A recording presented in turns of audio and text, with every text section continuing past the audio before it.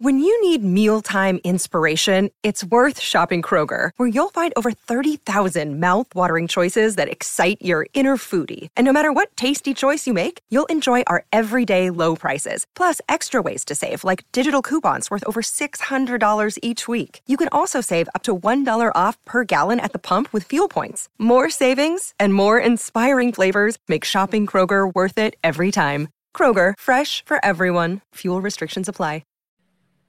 We are back and we are live. It is Fight IQ presented by RotoWire. Here to talk UFC 292. We got two titles on the line. Aljamain, still the disrespected, underrated champ Sterling, taking on the overhyped to all fuck Sugar Sean O'Malley. Second title fight, Wei Li Zhang taking on Amanda Lemos. I'm actually really excited for that fight. Two good ones. I am Sniper. Joined as always by Chris up there in the top left, and filling in for Sun Tzu, my guy over on the top right. It is Monk. It is a DFS Army takeover. I'm plugging our shit. RotoWire is great. We love you guys, but we got two DFS Army analysts here. We're taking over RotoWire. We're coming. It's like the WCW and the WWE back in the day. Who's gonna come out on top? God, you just dated both of us with how excited I got by that reference. Got really old in here real quick. Chris, you ready for this card? You ready to throw your hot takes not at Joe, who's up at Boston, by the way? I know. I'm so excited to not. Well, I was gonna say not get yelled at, but that's not true. You do your fair share of chiding me when I have my Don't say anything stupid. Although, I can't make any promises, but you're gonna ruin our whole. You're gonna ruin our whole dynamic. So definitely, I mean, obviously, if you're watching RotoWire, continue to do that. But check over at DFS Army, because Monk and I have already done a similar podcast with Geek, and I know we're going to argue once because we did last night, and we're going to go right back to it. So it's round two of that. Oh, I can't wait. There you go. I ain't heard no bell. I'm just throwing out 40-year-old references all night. Yeah. Let's go. I do it. Cut me, Chris. Cut me. Rosebud. Oh, all no, right, let's jump right into our 12-fight card. Unfortunately, and this actually, fortunately, some shows we start top bottom. I was like, let's go right to the main event. Let's not honey dick people, but Fight IQ, we're gonna make you guys work for it. We're gonna make you wait. Those of you who are in the YouTube, by the way, watching live, I know we're a little bit later tonight, but drop any comments. We'll address them throughout the show. Make sure you like, follow, subscribe, YouTube, RotoWire MMA, all your podcast platforms, all of that good shit. And if you watch live when we do these for pay-per-views, you get to ask us questions and usually make fun of Joe's pronunciations, but he's not here this week.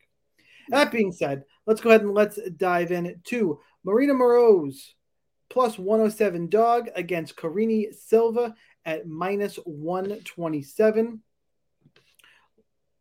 The DraftKings salaries, Karini Silva is 8,300. Marina Moroz is 7,900.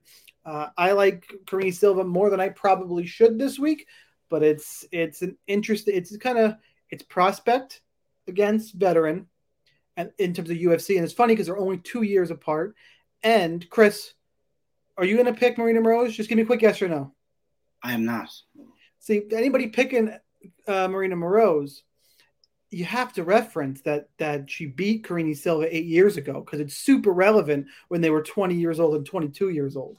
I'm also on Karini Silva, just more improvement, but it's going to be a fun fight. I know Monk loves these 125-pound women just statistically, so a lot to dig into here. I'm on Karini Silva. We'll start with the guest. Monk, who you got first?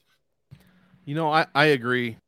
I just had to figure out if I was muted or not. I agree. I like Silva a little bit better. Moroz, like you said, the vet here. I would not be surprised if she gave out, a vet lesson in the form of a split or decision, 29-28 decision. Yeah. But even if that happens, she only scores 81 points per win overall across her 6 wins so far. Her takedown defense is 47%.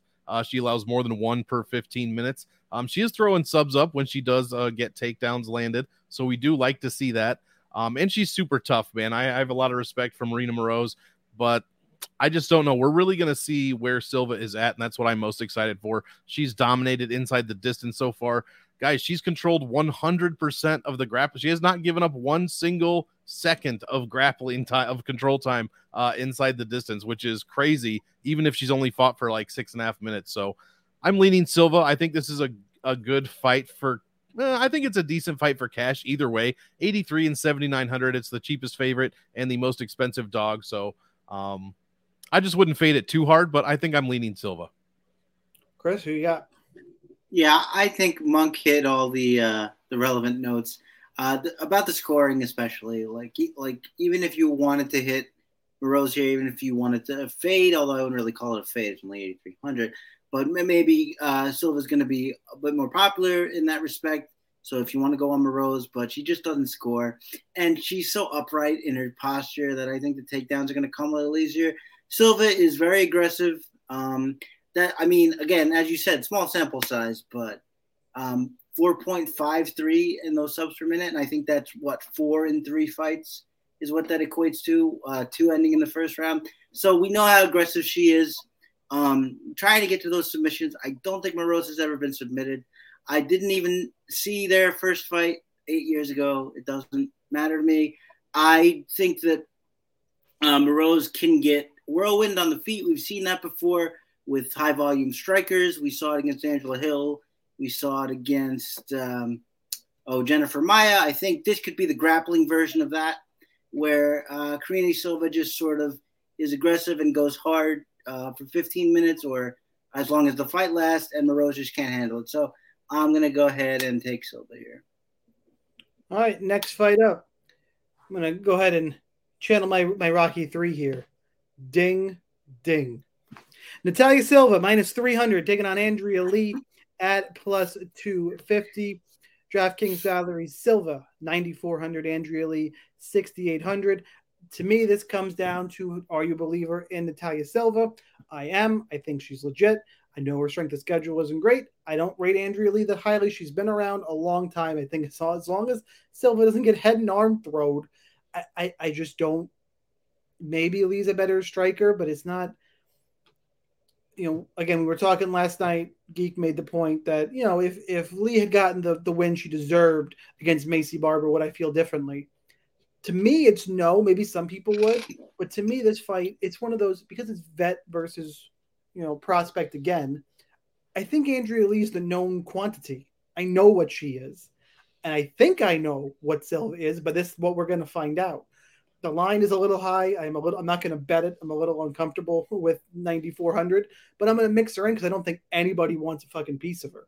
I will say plus 175 inside the distance. Lee's a fine cash game punt, even if I don't like her to win. Like, it's just, I think it's fine. And I know that part of the conversation that Monk and I were having last night, she doesn't need a lot to hit the optimal or to pay off 6,800. And I would argue, yes, if she wins and scores 80, that's good. But even if any combination of 6 fighters that you can fit score highly, and there are some dogs and volatile fights that could score 100, 80 might not be enough to get there. It pays off the price tag for cash, but in any combination, if you can fit any 6 fighters who score higher than Andrea Lee in under the 50,000 cap, I think that happens on this card. And I think Silva's got big upside if she's running through people. It wouldn't stun me if she runs through Andrea Lee. I think I probably like her more than most people. I think Monk, I'll let him give his full take, obviously, he can go last here, is higher on Lee than most people. And we need a middle ground here. And unfortunately, we have the worst fucking middle ground guy in the business. So go ahead, Chris. No lukewarm takes here. I have to say that I find it so hilarious that this is the fight that you guys are fighting about. Just because I didn't necessarily give it MMA DraftKings nerds. This is right. That's what. Well, I was gonna say initially I didn't give it a ton of thought, but at least not as something as like, well, this one really has to be studied. What I would say is that I take, which I guess would have been Monk's point, which is if she wins rather, she'll probably be on the optimal just because of how she fights. She uses her physicality a lot. She throws a lot of strikes. She'll probably end up getting takedowns and clinch control time and a lot of just volume strikes landed, even if they're not the most significant kind of strikes. The reason why I don't like her so much is because I always think of her as somebody who should be better than she is, as that high volume striker, the kickboxer, the person who's big for the weight class. But she always seems out of range. She always seems to get outstruck. She always has trouble getting takedowns. She always seems to be the one getting taken down. I just feel like there's more of a letdown here than like my perception of her. My idealistic perception of her, I think, is a little bit better than hers is. I could see her getting pieced up on the feet here. She could drag this into a clinch war with her physicality, and I think that could pay a little bit, at least for cash, if she scores. But again, if she scores like 85, that's really good at the price point. So I can see it. To be honest, I would probably be more for GPP. I'd probably be more so on the side of Lee. But if you're just asking me who I like to win the fight, I'm gonna go ahead and go with Silva. Monk, why are we stupid? Well, I wouldn't go that far. I mean, I'll give you some credit, but Silva, come on, let it go. I for GPPs, I just think Lee, like you said, better cash punt for sure. And here is why: when she loses, she scored 54 points almost against Barber, 38.5 against Araujo, almost 71 against Modafferi, 43 against Murphy, and 56 almost against Joanne Wood, nay Calderwood. So those numbers are ridiculous for losses. Absolutely insane. A lot of people don't have numbers like that in losses. So at 6,800, I love her for a cash punt. And I don't mind some in GPPs as well, because I do think with most wins, as long as it's not a 60-point win, I think she has a chance. I'm not saying she's guaranteed, but I think it puts her closer to the optimal. My issue with Silva is, and while I do think she wins this fight, yet I also think Lee has a path to win here, Silva just does not score well. She is having a very hard time paying off this $9,400 salary. She put up 109 against Leonardo, but that was Victoria Leonardo. Only 85 against Bleda as a debutante, or when Bleda was making her debut, I should say. And then Double J, which is a win that does age well. She put up only 85 points. So I'm just worried about her score at 9,400. And I think I went down the list last night. But other than Ian Gary, we'll preference it with that. I think I like most DraftKings favorites more. I think they have more upside than Natalia. Vera too? And Cheeto still. I still think Cheeto scores well, better in a win than Silva does. So I'm happy to be wrong. Look, I like Natalia Silva, happy to be wrong, and put her in my lineup next time. Sure, I'll take it all as learning. I want to win too, you know what I mean? So if I make a mistake, I want to correct it. But until I see the fact that I should correct it, I'm gonna ride with the huge dog here and not overpay on Natalia Silva. Shows are more fun when we disagree in one or two spots. Otherwise, it'd be boring. Right? Yeah. Let's like it too. Good point. Yeah. Okay, moving on. Good talk, guys. Yeah. Andre Petrovsky. I should try and pronounce things like Joe. I don't even know what he would say. Andrew Petrovsky taking on Gregory Mearchart. Yeah. I love messing with Joe. It's Andre Petrovsky versus Gerald Mearchart. Petrovsky's minus 225. Mearchart is plus 190. DraftKings salaries for this one: Petrovsky's 8,800, Mearchart 7,400. Petrovsky, one of my favorite plays on the board, but I also want to get over on the Mearchart side as one I think is going to get overlooked. I like this fight all around, both sides. Petrovsky is running through people. He can grapple, he can hit, he can finish. Mearchart hands out vet lessons, and it would not surprise me at all if Petrovsky makes a mistake shooting and gets caught in the submission. But Petrovsky, to me, is better and is the pick. Chris, this seems like the kind of spot for your hot dog tail. Like, just knowing your history, like this seems like a spot you'll take GM3. Am I wrong? Darn it, you know me, Sean. You just know me. I was going to start by saying I actually call Petrovsky because I think about Rounders and Matt Damon's professor. Pay that man his money. Hanger. That's right. Yeah, absolutely. No, I take that point too. But I don't think it has to be just sort of like a clumsy shot or something. I think it can also be a deep waters kind of thing, just because of that veteran presence. And we saw him slow down a little bit, Petrovsky, that is, before he got that win over Michael Gilmore, of all people. You can say that was his debut, or et cetera, et cetera. But we've seen. I love Gerald Mearchart because he's one of these guys where it doesn't matter what position he's in. He just always has that confidence that he's going to get the better position in time. And sometimes he's right and sometimes he's wrong. But I love watching him just flow with things, and it's going to be really interesting to see these two on the ground. If he doesn't get a quick finish, and we know that Mearshart can get chin checked, we've seen it before, and not just from Hamzat, but from Ian Heinisch, and I think there was one other in there I may be forgetting. But I like Mearshart here to just sort of make this dirty. You put it perfectly, Sean, a vet lesson.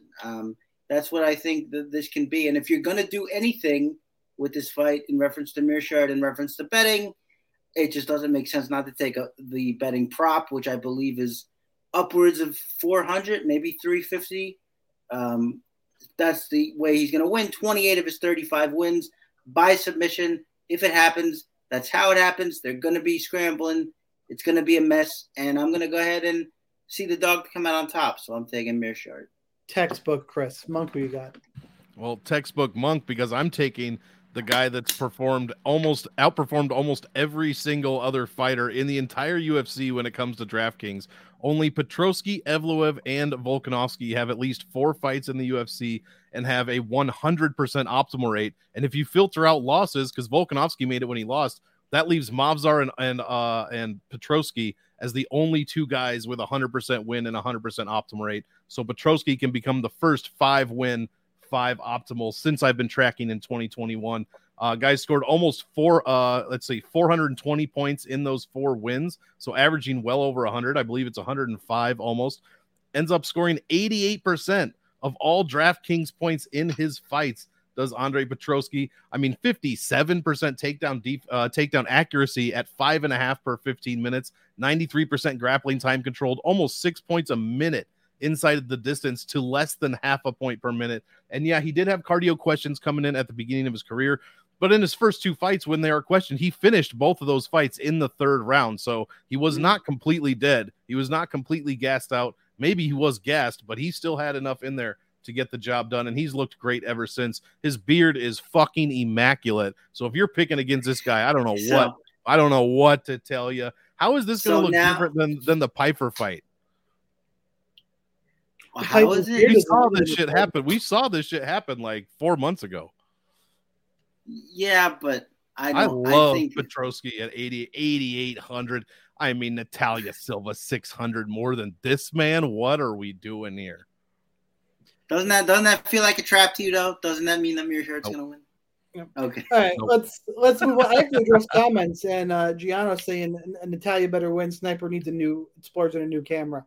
Listen, a little desk construction project going. My computer is disassembled behind me. This is the travel Mac I got from DraftKings last year that I just slapped up and went, I better podcast. So don't worry, we'll be back to normal next week. I didn't think the quality was that bad, though. It's not great, but I don't think it's terrible. Thoughts? What are we doing here? It looks pretty much the same to me. I don't know. I'm not a real stickler for maybe these in general, I need a new camera. I wouldn't totally disagree with that, but all right, let's move on and let's talk the tough finale fights. By the way, and I know at least one of you guys didn't watch Tough. Chris, I don't know if you watched Tough. At least one of us. I know Monk didn't watch Tough. We talked about it last week. I watched Tough, and it actually bothers me. We didn't have time to talk about it last night because a podcast with Geek already takes 2 hours, but I can mention it here. I don't like people hating on Tough. I want to watch fights. If you people keep bitching about Tough, they're gonna take it away, and I'm gonna be pissed. Thank God. I like. Sean, reality. don't threaten me with a good time, Sean. I like reality TV. I like fights. What do you care? What do you fucking care? There's an extra fight a week. If you don't like all the extra reality shit, fine, but you can watch the fight after. But this one was. I can watch a fight without Daniel Cormier's fucking awful commentating the whole time. I can just sit and watch a fight. Yeah, if you don't mind them cutting to Connor every 6 seconds, then that's cool. Yeah. I mean, that is a little annoying, but I do like watching him cry. So the first 7 episodes were fantastic. Yeah, that's true. And this was uniquely bad because, first of all, the premise of the show made no sense. Obviously, the veterans are going to beat the guys who are just coming in and couldn't do anything. That's number one. But actually, it wasn't a terrible idea. I mean, I actually think it would have turned out different if the way they picked the teams wasn't psychotic in that because McGregor wanted his teammate, the young guy. Yeah. It should have been half vets and half rookies on one team, and vice versa. And then you get guys in the gym, you get rookies learning from these vets. It was a recipe for disaster. I think the concept was okay, but as soon as it came out, and then you had all rookies with this far worse coach. McGregor wasn't a good coach his first time on Tough. Right? Chandler it was the worst possible scenario. The team of all rookies with the far inferior coach was like, oh fuck. But that was the other thing. That was the other thing too. Is 2 fights in or 3 fights in, it became clear that they were never actually going to fight. And so I just lost interest. Like, what do I care at that point? I don't. It's not. What real was to the me. coach's challenge? They did trivia in an ice bath. That was fun. Oh, come see, they've fallen off, man. like it was Michael Chandler. Bisbing or what's his name? Like have to fucking grab a snake or something crazy. You know what I mean? Michael Chandler was in the ice bath for 30 seconds. Was shaking violently. It's pretty funny. Anyway, I guess we should move on, but don't hate on Tough. I enjoy watching him. There's plenty of room for Tough and there is more fights. Let's talk Brad Katona. He's minus 170. Come back on Cody Gibson is plus 140. DraftKings salaries for this fight: Katona is 8,500. Gibson is 7,700. And to prove my point, Brad Katona, Timur Valiev was a semifinal fight. Go watch that fight if you haven't. If you hate Tough, I was telling maybe Monk did finally, but that fight was fun. It was a bloody mess. It was close. It was back and forth. There was striking. There was grappling. It was a great UFC caliber fight because neither of those guys should have been cut in the fucking first place. Still drives me crazy. But to me, that was the final. Both these guys are better than Cody Gibson. I think Katona's a little better striker. He's a little better grappler in terms of this slate. I just don't know how well he scores. Like, if he's your last guy in the cash game, sure, he feels really safe. Get 70 points. I just don't see the upside. Cody Gibson, I don't know how he wins. Not much interest there. Monk, who you got? I completely agree. This is the boring agreeing fight. I guess I favor Katona at 85. I don't know how these guys are going to score, and I'm not going to talk shit about Tough on this one, but I'm just going to say I didn't watch it, so I only have stats from these guys' first UFC stint, and none of them are very good. So I guess I favor Katona in this one. I'll probably pick the dog in the next one, but like you said, I don't know how he's going to score. I mean, over his 2 UFC wins, it was just 78. I know we can't really use those stats because that's kind of stupid to go back that far for a sample size, especially when he's had fights since then in other organizations or in the Tough House. But 85, like you said, it's a good, nice, safe. Oh, I have 8,600 left. Oh, let me put in Katona or something. You know what I mean? Because I don't want to play Vera or something like that. But other than that, yeah, it's like a 20% fight across the board for these Tough guys, and I'll hope I don't get screwed too bad, I guess. Who you got, Chris? For the reasons that you two mentioned, I am taking Gibson because I just think he's going to be like the one thing I did see about Tough, because I saw some of the fights, and a lot of them didn't last very long. But Gibson has just been super aggressive, just really going out there, looking for takedowns, looking for submissions. And I like this if it's a grappling match. I actually like it in favor of Cody Gibson. His takedown defense is not great. I'm sure Monk would have the number better, but I think it's close. It's also close to that 50 barrier, maybe like 47%, 46. I know that, that might not be completely fair, but, because we don't know what Cody Gibson's going to do. But, I like him to just be aggressive. And in low-level fights like this, it's going to come up later too. In low-level fights like this, where I don't really know who to take, I'm going to favor one wrestling and grappling. Even if you think Katona is the better grappler, I don't think you can argue he would be the more active grappler here, and I think that is important. And the second thing is I'm going to wrestling and grappling and submission, going for submissions, and I think all that's important. Brad Katona, I'm not really interested in him trying to range kickbox and score whatever he scores, 76, 77. I'd rather take a shot on Cody Gibson, especially if I don't think anybody's going to be looking for him, because I think most people, Sean, and cover your ears, but I think most people are like me, a monk, and did not watch Tough. So I don't think I agree really – so I don't think really they're going to be all too focused on this fight. I don't really think they're going to throw in that much, especially not Gibson, because people might know Brad Katona. They might know him for his first stint. They might know him for his first Tough stint. They're not going to really know Cody Gibson. Whose first stint was forever ago. Right. I didn't even remember it. So they're not going to remember him. I think he's going to be cheap, and I think he's got grappling upside. And in a fight like this, that's really enough for me. So I'm going Cody Gibson. All right, we'll move on to what I think we can all agree is probably the better of the Tough finale fights. Austin Hubbard -180. Kurt Holobaugh is +150. DraftKings salaries for this one. Hubbard is 8,400. Holobaugh is 7,800. I'm on the Hubbard side for DraftKings just because I think because of the grappling. Quite honestly, I think this is one where it's more tools in the toolkit. I think striking is really close. I can't call the striking. I think it's a pick'em fight, but I think Hubbard can mix in the grappling and the takedowns and have success there. Holobaugh looked fantastic in his win against Jason Knight to get into the finale, but it was Jason Knight who can't strike. He's got poor striking defense, and that fight was fun because Jason Knight apparently just won't get knocked out for 7 minutes unless you can hit him with everything. So it was fun to watch, but it's one of those. Holobaugh looked good, but Holobaugh also, the problem with this fight is that I never know what Kurt Holobaugh is going to show up to a fight.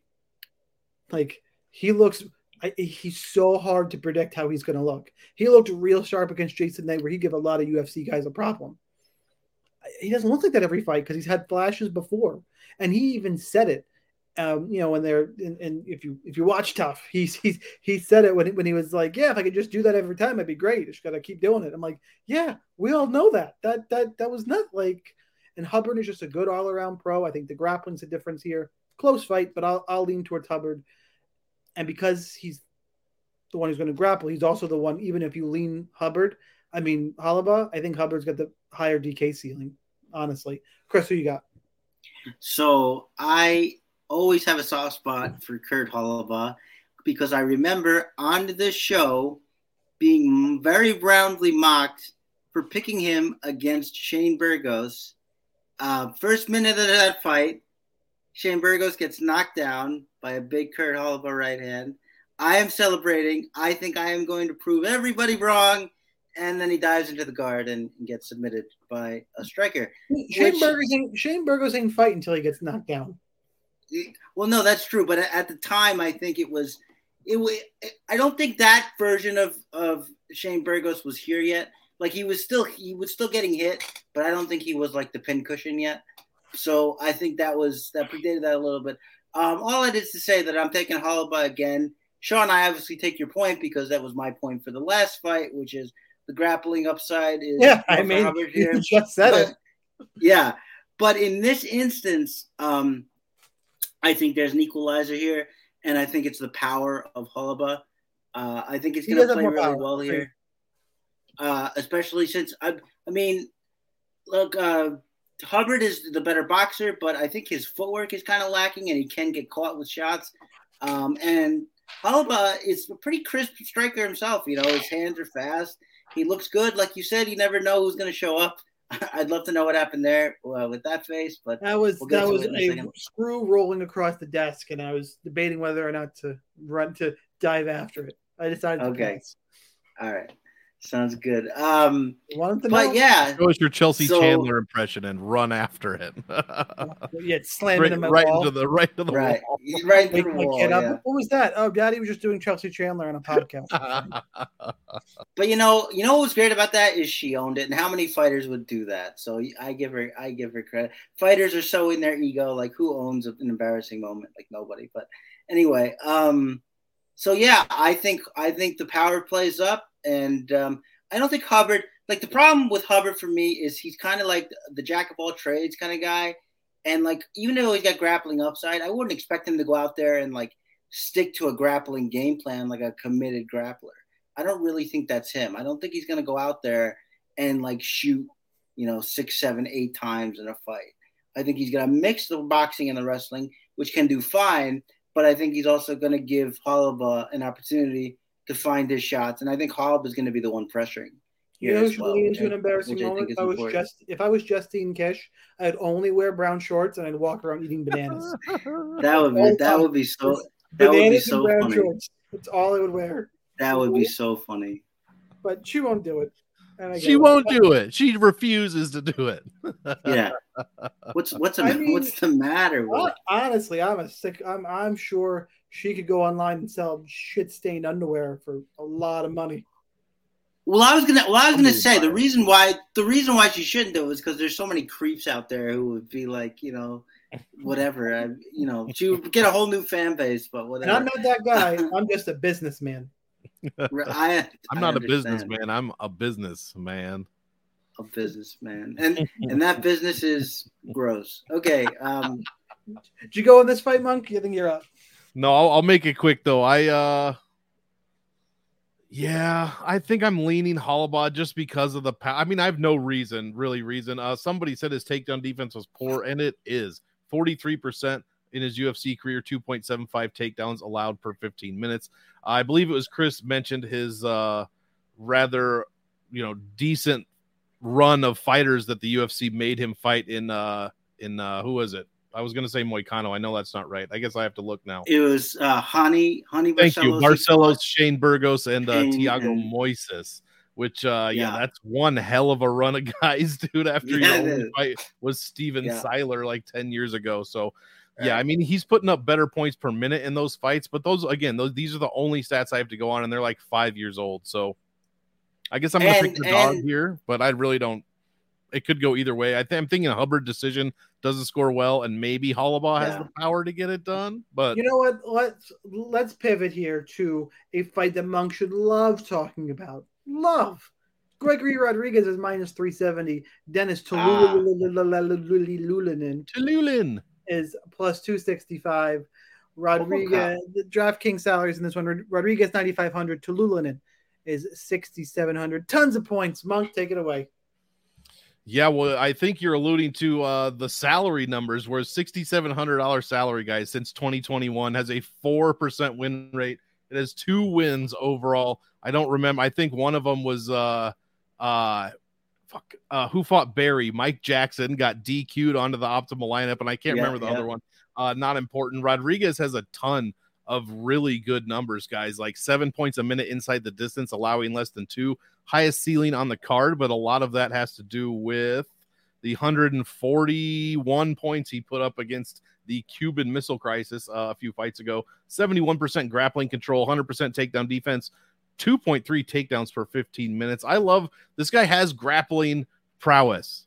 He does, and he should use it against the wild striker, relatively low volume but somewhat powerful Dennis Tululin. He's no Derek Lewis out there swinging for the, he's not scary power like that, but he could hit you and do something. If Rodriguez has been dropped before in a few fights, that's all I'm saying.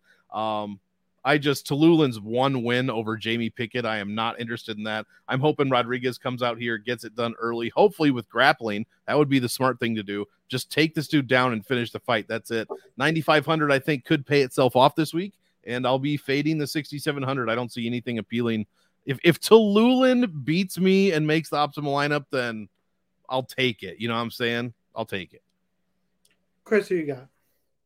Yeah, I've long since come to terms with the fact that RoboCop is not going to grapple as much as I want him to. It's not going to happen. It really is a shame, because when he does get into grappling exchanges, everything looks so pretty and nice, and he takes the back, and it's like, how did he get there? But it doesn't even matter, because he just doesn't do it. And I actually think this fight can go on a little bit longer than most people think as a consequence. Like, I know Gregory has been dropped, and I know that Tululin is a big swinger, but I also know that generally RoboCop has a very good chin. He has been dropped before, but he gets in his wars, and I think this fight could at least like get into the second round. That wouldn't shock me. And if that happens, I just don't know how well RoboCop scores if he doesn't grapple. My pick is RoboCop, is Gregory Rodriguez, but I can't really trust him to score a lot of points unless it's a quick knockout, which it may not be. So I don't know. I'm obviously not going to fade it because we got two big powerhouses who can score if they land, but maybe a little bit off of this fight more so than the rest of the field. That sounds like a hot take to me. That's spicy, sir. And Rodriguez does have 2 second-round wins, 108 points, 119 against Park. Yeah. That's true. That's wild. Making sure I'm not. It is. I'm not up to the main card yet, am I? I feel like I'm missing a fight. No, Tavares Weidman is the prelim main event. Yeah. All right, so we can't miss that. I don't want to talk about this fight at all. I really can we just skip it next. Brad Tavares minus 260, Chris Weidman plus 205. Salaries for this fight: Tavares is 9,000, Weidman is 7,200. Why do I not want to talk about it? I'm a Long Island guy. Chris Weidman's my boy, but he was already looking. He's still my boy. I was waiting, dude. He was already looking regressed before that horrible leg break. He's back, and now I get to watch him fight a guy who's not regressing and is going to bring a war to him. I don't, unless Weidman can get a takedown against a guy with pretty good takedown defense. I don't know how he wins this fight. And that's sad. It's just, and he keeps saying, and I believe him, the first thing he's going to do is throw a leg kick. And I'm like, motherfucker, like, dude, why? Like, when you make that, if you were to just go out and do it, you'd be like, okay, yeah, confidence is building. But he's been saying it so much. I'm like, you're speaking leg break number 2 into existence. It's coming. And that's 125 points for Tavares. Like, I don't know. I want some of Tavares' set of principle. I can't play a regress guy coming off a severe injury and a long layoff. And that makes me sad because it's Chris Weidman. Monk, who you got? Yeah, and if anything like that happens in this fight, both fighters should retire immediately to end whatever the fuck curse this is. Like, we've clearly built the apex on top of some sort of burial ground or something. We've upset somebody, and because just Weidman being involved in both of these is completely insane. But yeah, I'm not going to take any more time on this one. If Weidman can land takedowns against a guy, like you said, with 81% takedown accuracy, then sure, but he's 39 years old. Tavares not regressing. My only thing is Tavares does not score well. Only one finish, actually 2 finishes in the UFC. But he does not score well. 71 points per win on average across 14 wins. Yeah, this has decision. Hopefully, as long as Weidman, stays Weidman, this will go to decision, and Tavares won't score very many points. I'm going to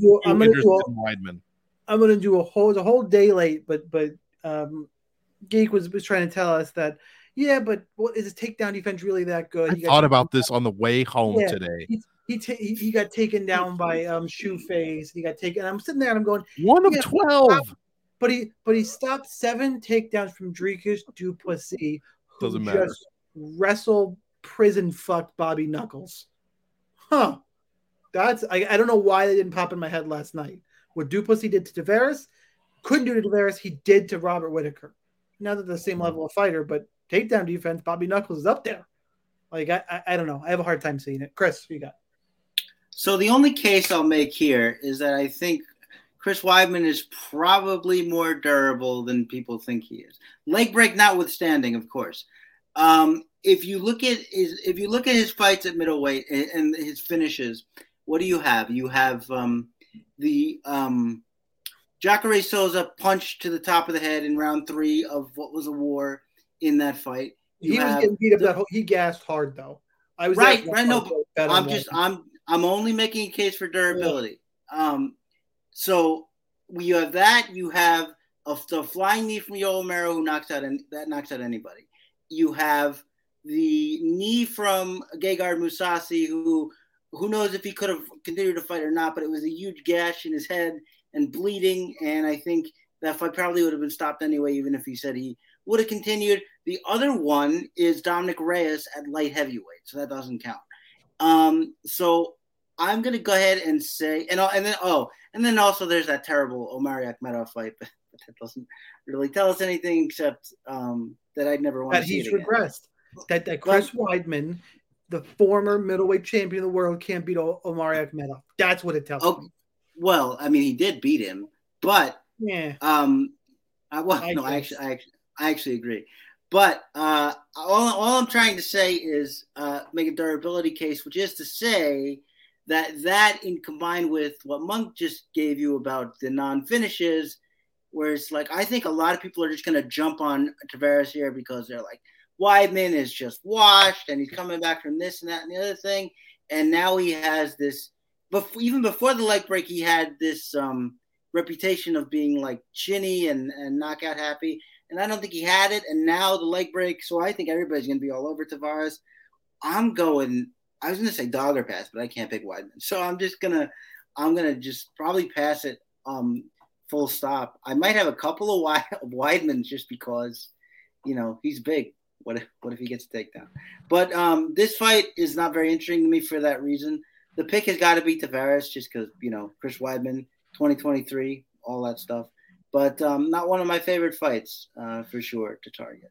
Yeah, last thing, super quick. Tavares' average ownership since 2021 is 11%. His highest ownership is 14, and now it's going to be like 25 or 30. Right, It's going to be crazy.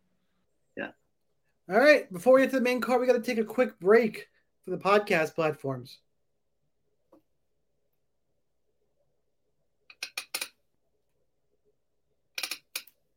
Okay, that's good. I don't know how long to pause. Yeah, we're good. Yeah, hey, that's good. Hey, RotoWire editor who's cutting this up. Let me keep doing that. Start paying me. It's ridiculous. You're talking to the RotoWire editor cutting it up, my friend. Oh, really? They're making you do it? I have no money. I'm not pausing for shit. I'm not pausing anymore.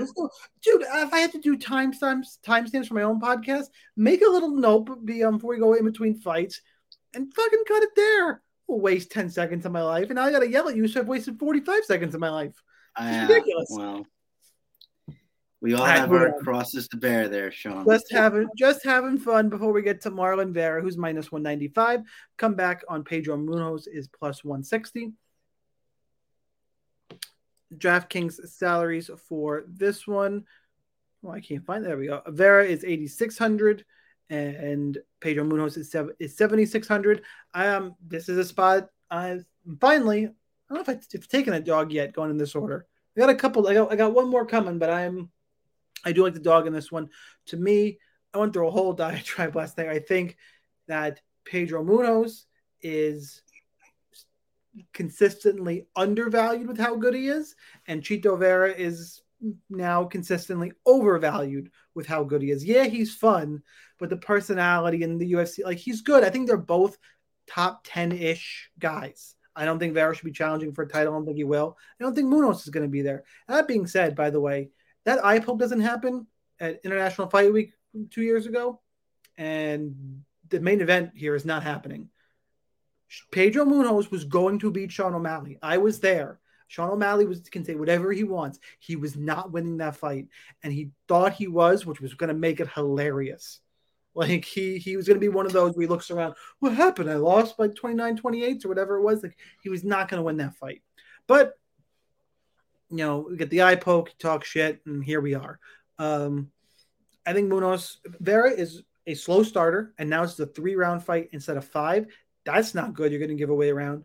Munoz is deceptively good in terms of just kind of – the only thing that kind of worries me, it could look a little bit like the Vera was it Rob Font he beat or Dan Ige? I get the two confused so often.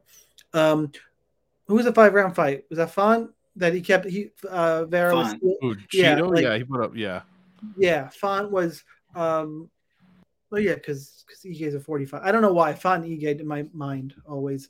But Font was winning all the minutes, and then Vera would have the bigger moments. That could happen here, where Munoz wins the minutes and Vera probably has a little bit more power and land something. But I think Munoz is more well-rounded. I think he's more likely to win minutes.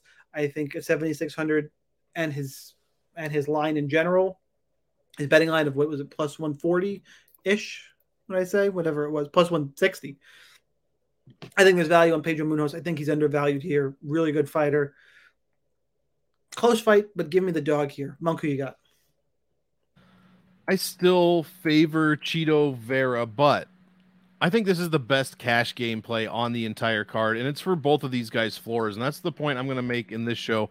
Pedro Munoz lost to Dominic Cruz, scored 41, lost to Jose Aldo, scored 30, lost to Frankie Edgar, scored 66. Let's see, took a loss to John Dodson, scored 35, so very good numbers in losses there. And then Chito Vera lost to Corey Sandhagen, put up 90 points. That was a 5-rounder. Let's see, lost to Jose Aldo. So both guys dropping fights to Aldo. Scored exactly the same amount of points, basically, in 30. Lost to Song Yadong, 45. Lost to Douglas Silva de Andrade, 45. And lost all the way back in the day to the first time against Davey Grant, 62. So these guys are putting up hella good scores, and I'm sorry I just used that verbiage. I don't know what happened in my brain just now, but these guys are putting up fantastic scores when they lose. Came out. Yeah, exactly. They're apparently I'm from Southern California all of a sudden. But they each score like 95 to 100, 90 to 100 per win. So I think this is a great cash spot.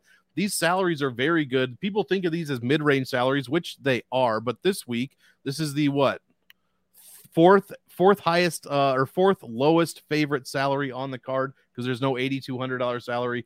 Both guys easy to get to. Both perform very well. I think the winner scores a decent amount of points for their salary, and I think the loser scores very well also in a 3-round decision. So I love this fight for cash. I still favor Vera a bit.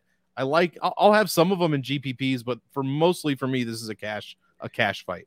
All right, I'm doing it, Chris. Bring up the comment. I'm addressing this troll because I got something to say here. Hey, PMN209 says, none of you look like you've ever picked up a dumbbell. Why should people listen to your breakdowns on fighting? 1, watch the sport a long time. 2, I know I don't look like it anymore, and dad life is a thing. Former triathlete, did BJJ for a while before some injuries. Plenty of experience there. But if you don't want to throw all that away, I don't care if you've never lifted a weight. If you can understand fighting without lifting. I'm in plenty good shape. That doesn't even matter, though. It really doesn't. And if you don't believe me, I've been doing this a long ass time. Username on DraftKings, Cactus Jack 2, no spaces, no anything. Send me a head-to-head for whatever you fucking want, buddy. Oh my God. Speaking of how you can't talk about how people look if you have a P for a profile. Like, where's your picture, dog? Put your picture on your fucking thing. Getting sent W-9s from fucking DraftKings all that shit from DraftKings every year. I get my tax forms every year. And I want to just say, you're a dumbbell. So yeah, I go hard in the paint with something I thought was actually entertaining, legit, open head-to-head, and you drop that motherfucking shit. Well, I needed to bring us back because I didn't want you to challenge him to a street beefs fight in the next time. DFS streets. Send me a head-to-head for whatever you want, guys. I'll see you in these DFS streets. Yeah. Woo. Okay. Let's move on. Let's talk about Mario Batista is minus 215. Damon Blackshear plus 170. Blackshear just fought 7 days ago. Takes this fight on short notice. Nice little payday for him. Yeah, I'm sure. Yeah. Batista 9,100. Blackshear 7,100. Look, I honestly think the line is so wide because it's short notice and the quick turnaround here. I think it should be a pick'em fight. Quite honestly, maybe Batista a small favorite. I think the line is too wide. Blackshear's takedown defense does need to hold up here, but it looked fine against Jose Johnson. The grappling looked pretty okay. I get Jose Johnson last week is not Mario Batista. He's the bigger prospect, but I kind of think we're going to get prospect checked here on Batista. I do like both sides of the fight in terms of GPPs. If Batista wins, it's probably a big score. I think when you get the short notice type of fights, you get like the Justin Jane syndrome a lot, where they're just going to come out and fucking swing and let's see what happens. And Blackshear's getting, the UFC, I don't think is going to hold a loss against him. Gets one fight off his contract to fight for that big deal. The way these guys make money is you get through your deal, you get re-signed. That's why, Wonder Boy Thompson is getting $200,000 to show because he's been through so many contracts. has big wiener energy. BWE. Boy. I don't. Thank you. I do give off big dick energy. Go ahead. I mean, I want that guy to send me a head-to-head. It's easy money. I love making money on DraftKings. It's fun. Mm-hmm. So I just think the fight, Blackshear is probably one of my favorite dogs in the card. I think there's plenty of upside on Batista as well. Give me grappling, give me short notice. Should be a fun one. Let's go to the guy who has the real big dick energy. I'll just keep talking. No, Chris. I win. Yes. No, I actually, it's funny because I've been on the Blackshear train for a little while now. I was in the fight before the last one. I was in the fight against Jose Johnson.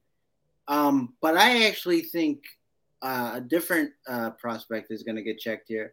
And I think it's Blackshear.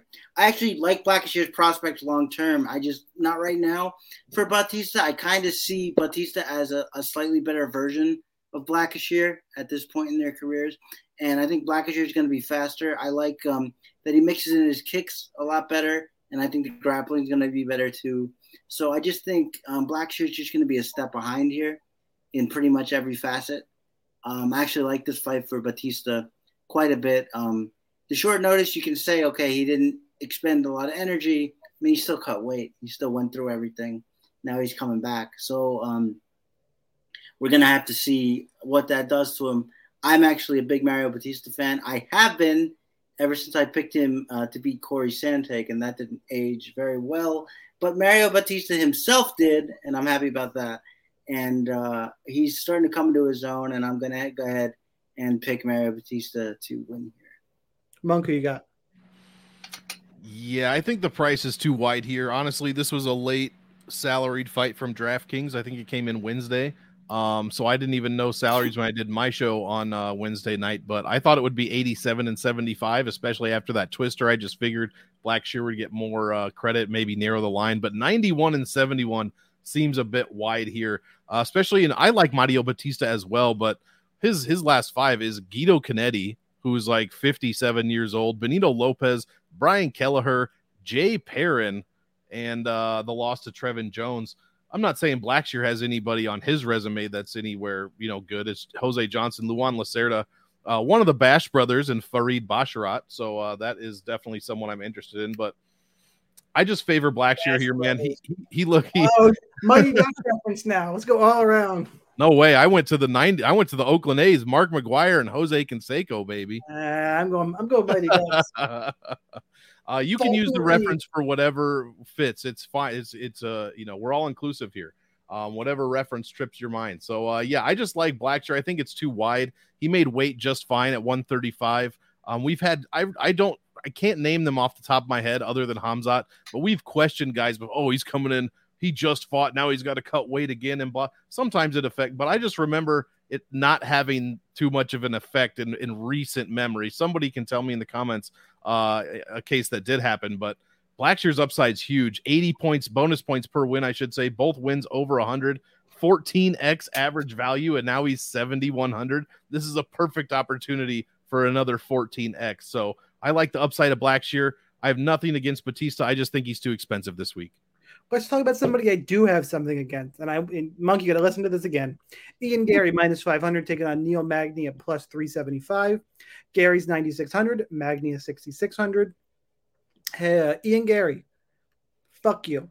And not even the Connor wannabe shit, which drives me crazy. Most people crazy. What really rubs me the wrong way is the video we saw of him getting the phone call that Jeff Neal pulled out of the fight. I knew it was going to happen. He's a bitch. His friends, whoever in the video saying, his pussy hurts. Jeff Neal's dealing with brain bleeds and shit and is a tough motherfucker who's been around longer than you. So shut the fuck up. Nothing drives me. That drove me insane, that reaction video. Like, absolutely insane. I won't even go into the other shit he said in the press conference because I don't have it. I saw it. I know it irritated me. But that's the Jeff Neal one is what's top of mind. And he's trying too hard to be Connor. And just shut up. Unfortunately, I do think he's gonna beat Neil Magny. He fights long. I don't think he's gonna get caught in the Neil Magny clinch game that a lot of other prospects do.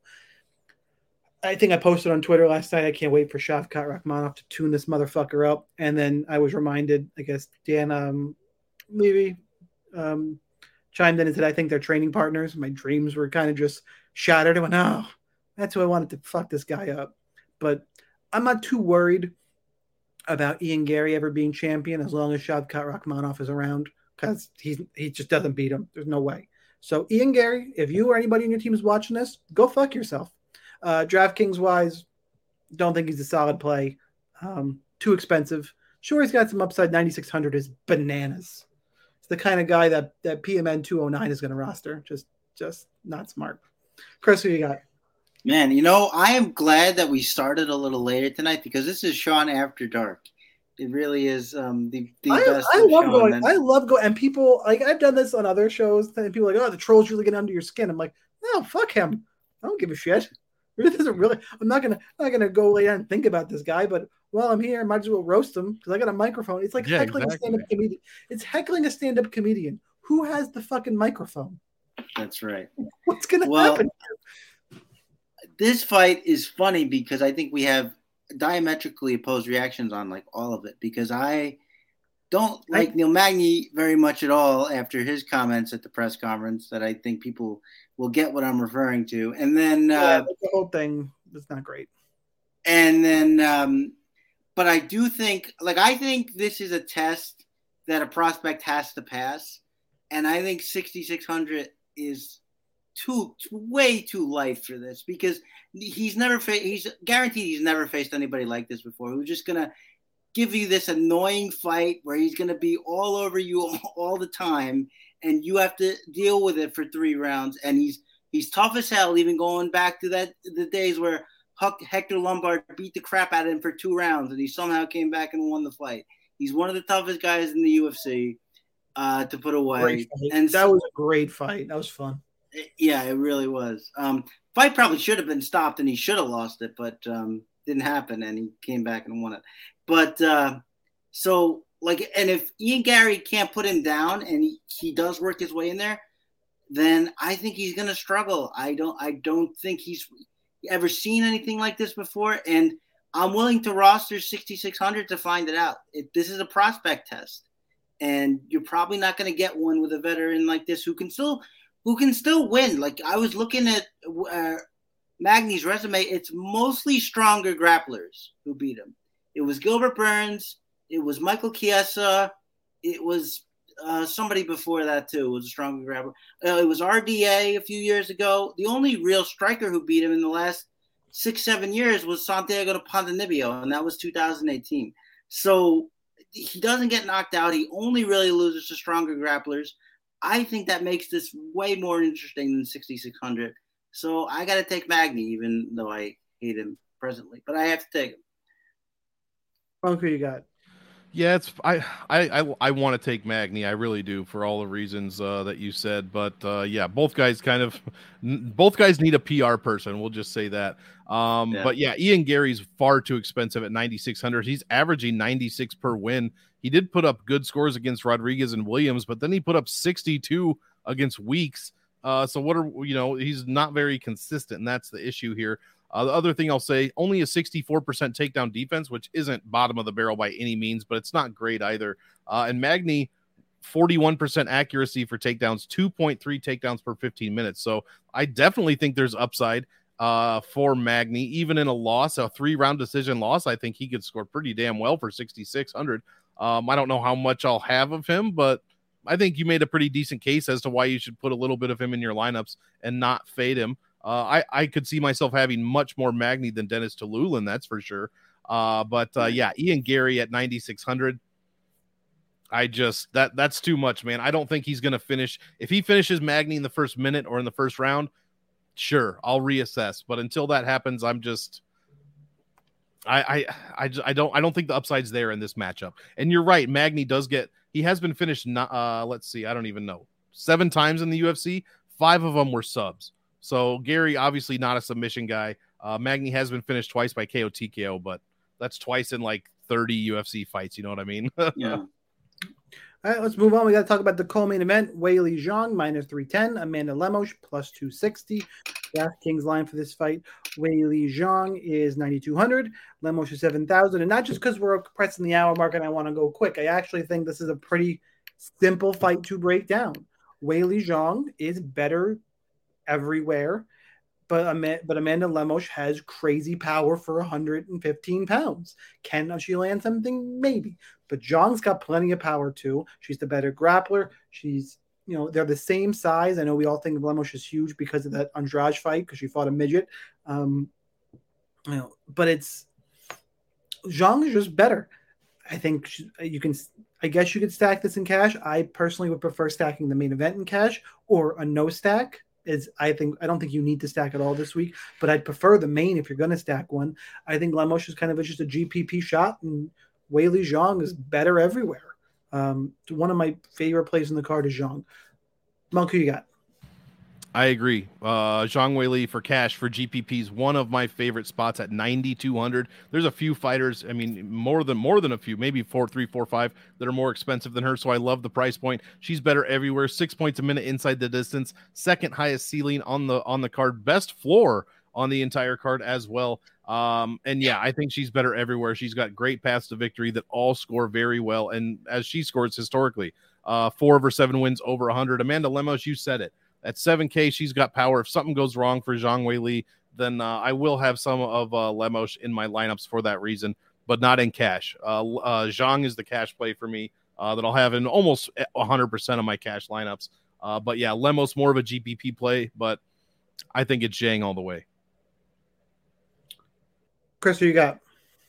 Yeah, I agree. I actually don't think this is all that interesting. I saw some people trying to make a Lemos case, but aside from the power, I don't really know what you can say. She's very square, very Muay Thai-y kind of style.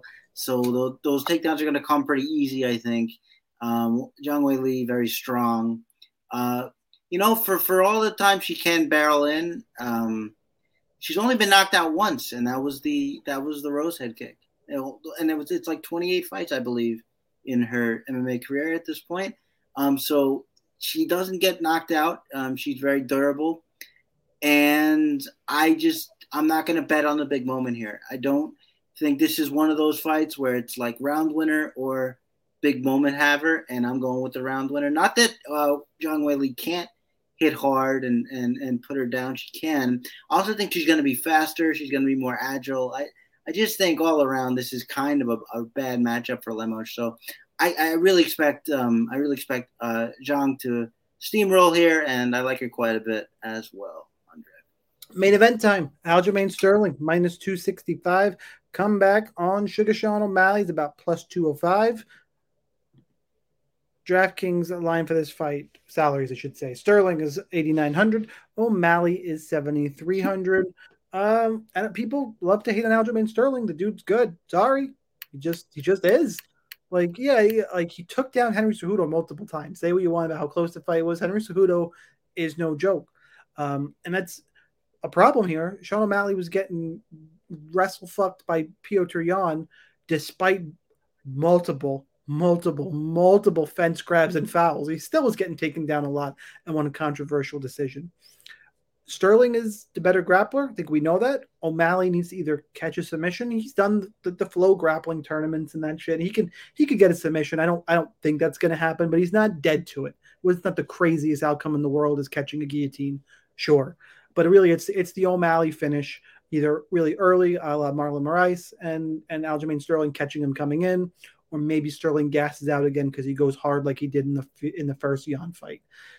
But I'm kind of feel like I'm pulling at straws for reasons to pick O'Malley. Sterling wants to win this fight desperately because he wants to go up and get an immediate shot at Alexander Volkanovski. Like immediate. That comment's funny. Sure it is. Yeah, not gonna flash that one up, but well played, sir. Yeah, I was thinking about it for a second, but I'm just gonna leave it. So yeah. So I feel like I'm just grasping at straws for reasons to pick O'Malley. Sterling wins, wants to go fight Volkanovski. That is a big money fight. It sets up Merab. It's probably, I don't know. Who does Merab? Say Sterling vacates. It's probably Merab Cejudo. He definitely wants Merab to fight Cejudo. God, Merab's gonna fucking kill Cejudo. Yeah, oh my God. It's not even. That's not even interesting at this point. It's probably actually. I take it back. It's probably. Do we get Merab Sandhagen? Is that the fight? I don't know. Maybe. I mean, I don't know who's going to beat Merab because you have to. I'm just thinking about who Merab would fight. It would be Sterling would be off of a loss. Cejudo would be off of a loss, and O'Malley obviously would be off of a loss. I think it's Sandhagen. Well, Corey Sandhagen is a huge Aljamain Sterling fan. You could also argue if the fight's close and O'Malley loses and Sterling vacates, that O'Malley is still the number one contender. Yeah, and they love doing that too. If you lose a fight, no matter how bad you lose it, you're still the number one contender. As long as your name is Holly Holm, you're in. I'm all about Aljamain Sterling. Chris, who you got? Yeah, me too. You can talk about like the Flash KO. I mean, I think the sub thing. I think you're underselling that. I think that would be crazy if that happened. I don't. It's not. Sean O'Malley subbing. It's not like O'Malley has never grappled though. It's not. But not in this context like this, and not against somebody like Aljamain Sterling like this. But that's fair. I mean, I get it, but it would be surprising, but it wouldn't be. I would still be more surprised that Juliana Pena once beat Amanda Nunes. Well, sure, but I mean, it's still more surprising. Yeah, but I think this is going to be Aljo Backpack City. You can't get 6 out of 12 takedowns from Peter Yan. Oh, held down 533. That's over a third of a 15-minute fight, and that's not your best control grappler. Your best control grappler is the one who did that to Peter Yan more convincingly. So I can't pick Sterling. He can get a quick knockout, but otherwise he's gonna get the grapple mugging that we all have wanted him to get. It's since he's been here, it's always been like, oh, wait till he faces a wrestler. And it's never happened, and now it's happening. So if you hate Sean, all I really want is another was a Liz Frank injury, and then I just want him to lose by not being able to stand up. Thanks, Andre Sukumta. Oh, right. Well, yeah. No, you know what? The person who wrestled him the most before Yan was Andre Sukumta at the exact moment he shouldn't have. So that is stand up, Andre. Yeah. What do you mean It's like, what do you mean I'm winning? Look, he's on the floor. I'm gonna beat him. So what if he can't stand? Yeah. Jesus. Monk, who you got? Okay. No, go ahead. Sorry. No. I was gonna say something else about Sukumta, which nobody needs to hear anyway. So you're fine. Yeah. Let's move on from that train of thought. Yeah, I agree with you guys. I think it was Tyga who once said, "Pack City, bitch, backpack city, bitch," and that's what's gonna happen. Mm-hmm. I know you like you. I know I saved that just for you all week long. So yeah, it's gonna be backpack city for O'Malley. What's the difference here? Well, I don't understand. Like, sure, I'll have some O'Malley roster just because it is O'Malley and he has a fight altering style and he has great striking and great angles that he makes for himself, and he knows exactly what he wants to do in there. And I actually really do like the guy a lot. Actually, I think he's a very cerebral fighter for the most part, and I think he's always looking to get his game going. The problem is Sterling, I think, has a better game, and it's going to be difficult for O'Malley to face that, to be honest. So also, yeah, like you said, last 5, Sterling against an Olympic wrestler in Cejudo, Dillashaw, Peter Yan twice, who was supposed to fight for the title, or who was supposed to be the next champion. You know what I mean? Corey Sandhagen win, and that's aged very well. Meanwhile, O'Malley's fighting. Yes, he did fight Yan, Hali and Paiva, Chris Moutinho, and Thomas Almeida. So with a probable loss to Pedro Munoz in there if he doesn't poke him in the eye. So yeah, I'm loving Sterling here. I love the salary. GPP cash, it doesn't matter. Play him. O'Malley's fine for GPP too, but I prefer Sterling in a 5-round fight because he scores fantastically. Yeah, I believe, to wrap up what I think of Sean O'Malley dropping the Tiger reference, I believe it was Lil Wayne who said, "I got 10 bathrooms I could shit all day." I don't know how that applies. I got a good story. I got a good story relating to that lyric that's stuck in my head for a different time. All right, guys. Hot takes, guys, in the chat. If you got any hot takes, drop them in. We will read a few out as long as your name is not ridiculous. Yeah, can I go ahead now? Because technically, he's contributing to the show. Yeah, that's fine. That's fine. First hot take is from our boy, Dill Smacker. O'Malley sleeps Aljo, and Chris Weidman begins his title run. The first one is way more likely than the second, and that's coming from a big Chris Weidman fan, an even bigger Ray Longo fan. I just want Weidman to make it to round 2 so I can listen to Ray Longo fucking scream at him. Yeah. I can't wait to hear him in Aljo's corner too. Oh, that's gonna be great. I love Ray Longo. Same. Chris, you got a hot take queued up? Yeah, I'm gonna go ahead and say either whatever one you guys like better. I'm gonna say RoboCop Tallulah over the 2.5, or I'll say Meerschaert by submission. Ooh, go with Rodriguez Tallulah over 2.5. Agreed. That seems okay. That seems spicy, my friend. Hot take. Damon Blackshear scores. What did he score last week, Monk? You have it? I think it was 114. I do have it. Blackshear scores over 110 points for a second straight week. He scores over 110 for second straight week. Optimal. I love that. It would. A second straight week. You mean? Oh wow, yeah, that's right. I was gonna say it's third straight fight, but second straight week. Back-to-back weeks. Right. That'd be huge. I totally forgot about this, but I see one that I'd love to take, and that's going to be Neil Magny by split decision over Ian Machado Gary. Yeah. Oh, it'd be so good. You can watch I would follow Gary on Twitter. I don't, but I'd follow him just to watch him play. I just don't like whatever he does with his little hand and his little. I fucking hate that shit, dude. It would be one of those ridiculous split decisions where one of the cards is Ian Gary 30-27, and the other one goes the other way. That would be so good. God, he's raising his hand, making the face, and then they call Neil Magny's name. Fuck yeah, it'd be fantastic. Fantastic. All right, that's what we got for this week. Guys, like this video. Subscribe to the channel, RotoWire MMA. Subscribe wherever you listen to your podcast. Make sure to follow me on Twitter at SniperWins. Monk over there, Monk MMA Addicts. Monk Maddox, like Monk Magician. Mathematic. Right. Monk Maddox. And Chris, whose Twitter name keeps changing ridiculously fast. What is it now, Chris? Chris is not my Twitter name. It's still at the only as one, but my name is Chris. It keeps changing. It's like Christopian. It's can't keep it straight. Christopian is the handle name, but it's okay. You gotta clean that shit up. Go and follow Chris as well. But more importantly, subscribe to the channel.